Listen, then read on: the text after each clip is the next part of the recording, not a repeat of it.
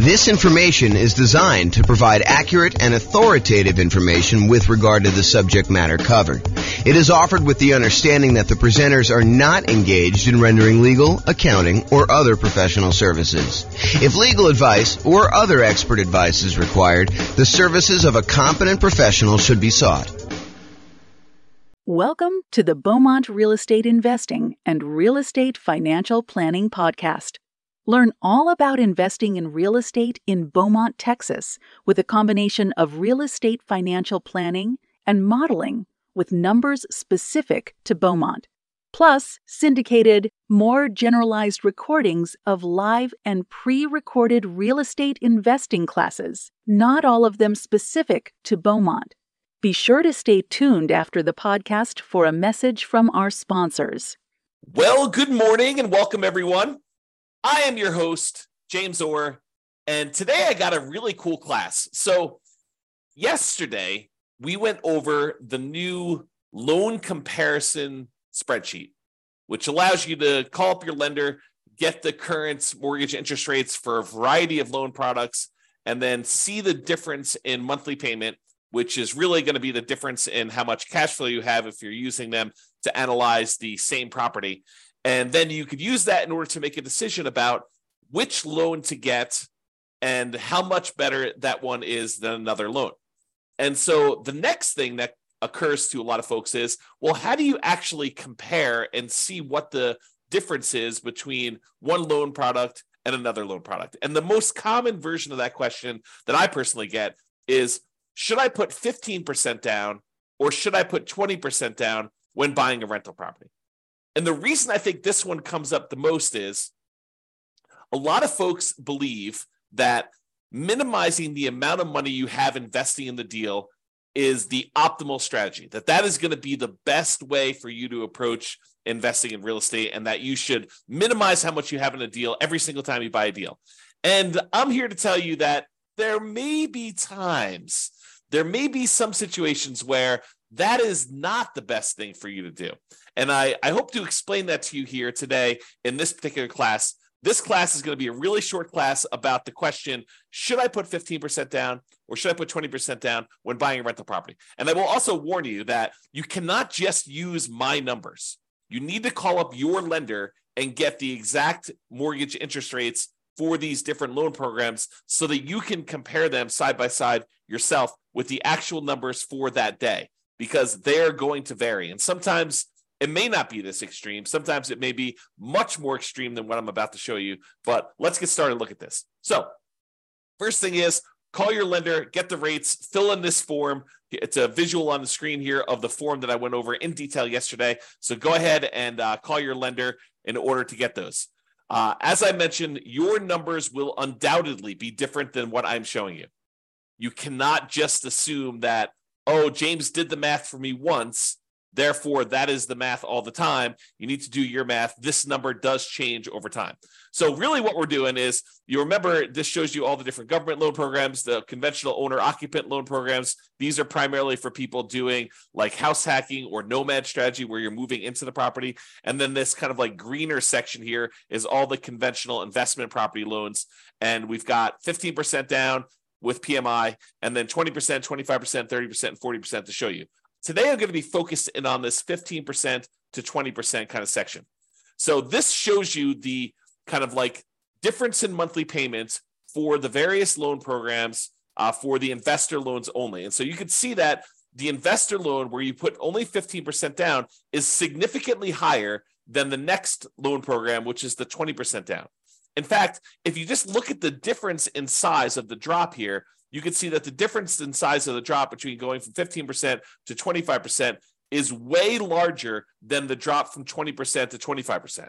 And you might be thinking to yourself, wow, that's a really significant difference between going from 15 to 20 and 20 to 25. And yes, that is pretty common, because part of the problem is that when you get a 15% down loan, you also have private mortgage insurance. Not only does the interest rate change, not only are you borrowing less, you're going from borrowing 85% to borrowing only 80%, but in addition to that, you have private mortgage insurance, which is insurance that you pay to the lender to protect them in case you default. The lender's basically saying this, look, I would really prefer if you put 20% down if you got a loan. And you're like, but I don't want to put 20% down. They're like, okay, I'll tell you what. I'm willing to work with you on this. However, my concern is if for some reason something happens to you or something happens to the property and you stop paying on this mortgage, I might actually lose money or not be able to get all of my money back if I have to wait a few months for you to determine that you're not paying, then start foreclosure proceedings, hire an attorney, and maybe your tenant's not taking care of the property, and maybe I need to do a little bit of work on the property once I get it back, and then I need to go sell the property, and I need to pay a real estate agent, 4, 5, 6, 7, 8% in order to have them market the property and get the thing sold. And I have some holding costs while I'm waiting to do the foreclosure, and then also to foreclose on the property and get the property back, and then do the fix up I need to do in order to get the property ready to sell. And then the time period when I'm got the property marketed and the time it takes the property to sell. So I've got a lot of time and money and effort kind of tied up into this deal. And I want to make sure that I will get all of my money back in case you default and you stop paying on your mortgage and I need to foreclose. So I'll tell you what I'm willing to do. If you were to put 20% down, I feel as though that's a big enough cushion where I'm very likely, if all this stuff goes to poop and I need to foreclose with you, that I will get my money back. There's a possibility I'll lose some money, but the chances are pretty good that I will get my money back. However, if you want to only put 15% down, this is what we'll do. If you go pay this third-party insurance company that will insure me in case you default, and they will make up the difference, they'll make me whole for that amount that I'm short, then I will actually make you the loan with you putting 15% down.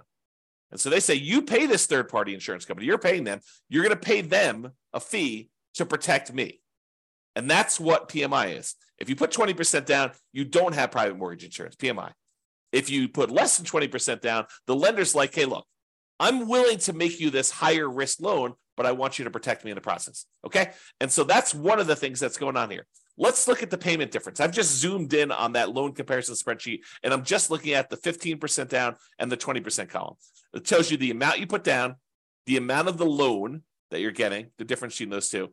There's also a note in here about how many points there were. When I called up, there were actually points to get these rates. But here is the actual interest rate difference. So the interest rate difference between 15 and 20, the day that I called, which is not normal. I think that usually it's a little bit larger than this, but the day I called was only 1/8 of a point difference, which you may see it to be 1/8 of a point. You may see it to be the same. You may see it to be more than 1/8 of a point. In addition to that, there's also PMI on this 15% down loan, which is what we just talked about. So the overall effective interest rate difference is 7.22 versus 6.625.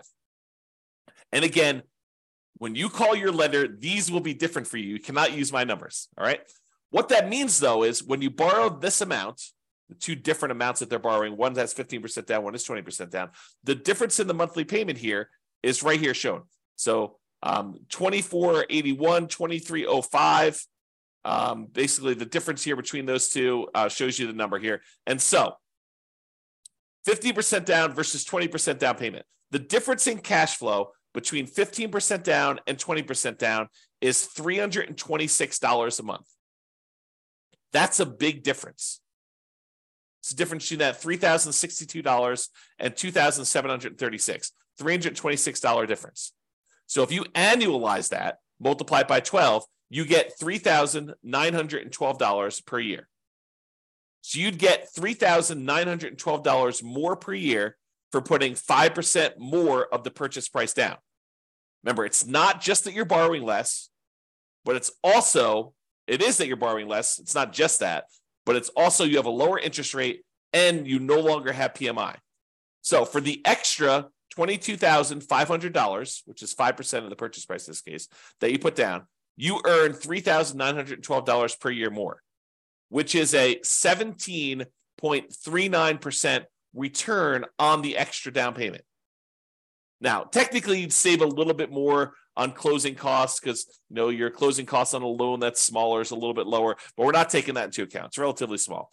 Also, because you put more down, your estimated return on investment from appreciation and debt pay down and your depreciation would be lower. You'd be less leveraged if you did this. So you got to take that into account too. But if you're really concerned about this cash flow number, realize that the return you're getting on that extra amount you put down, that $22,500 more, is about 17.39%. And that's like a cash on cash return on investment. That's the return you're getting in extra cash flow on that property. So are there a lot of other places where you could go where you could get an extra 17.39% cash flow return on your money? Yeah, sure. If you buy a rental property, typically it's more than 17%, but part of that is like deferred return. It's like your cash later return, your appreciation and your debt pay down return. This is really all about cash now. It's money in your hand from cash flow. So 17.39%. Not a lot of places that I know of where you can get that, especially on a lump sum of money of this size. So in conclusion, it's not just about borrowing less. Putting more down tends to also improve your interest rate and eliminates PMI. You can determine the difference in payments to estimate the difference in cash flow, since the income is going to be the same if you're analyzing the same property. Then you divide that difference in annual cash flow by any extra you had to put down to estimate the extra return in cash flow that you're earning on that extra down payment. And then you got to ask yourself, can I earn that return or better somewhere else with similar risk characteristics? Okay. So the idea is do this calculation yourself and decide whether it is worthwhile for you to put this extra money down. And yours may not be 7%, 17%. In fact, it's very likely to not be 17%. Yours may be more in the line of, if I get a 5% return or a 10% return. Some cases it might be a lot more, maybe 20% return. But you got to decide, hey, look, maybe I'm not willing to put this extra down in order to get just a 5% cash on cash return on that extra money. Maybe that's not worth it for you. Or maybe it is worth it for you. Or maybe 10% is worth it. So you got to decide where your cutoff is. And part of the decision, at least for me, would be what else could I do with this money to get that type of cash on cash return over that time period. Okay. That's all I got for you. Hope you enjoyed this very short mini class on whether you should put 25% or 15% or 20% down. I will also tell you that this is a common question. The next most common question is 20 to 25. And I think most people don't even ask me about that one. I have to show them why it's advantageous for them to sometimes go from 20 to 25 because the interest rate bump between those two is usually pretty significant. So same thing applies, though, if you're thinking about 20 or 25%, is you run the math and say, this is what my payment is at 20, this is what it is at 25%, this is how much extra I had to put down, and figure out what the difference is, figure out what the return is on that extra 5% down to see if it's worthwhile for you. That's all I got for you. This has been James Orr. Have a great day. Bye-bye, everybody. With home prices up, mortgage interest rates up, and rents up, but not quite enough to counteract the higher prices and interest rates. Cash flow on rental properties in Beaumont is harder than ever. Book a call with the Real Estate Financial Planner to apply our proprietary 88 strategies to improve cash flow on your rentals. See the show notes for a link to schedule your call and improve your cash flow today. If you're a real estate agent, lender, or professional in Beaumont that wants to help our real estate investor listeners, consider reaching out to learn about collaboration opportunities with this podcast. We'd love to add more value to our listeners by having you assist our investors buy, sell, and finance their real estate investments. See the show notes to schedule a call to discuss collaboration opportunities.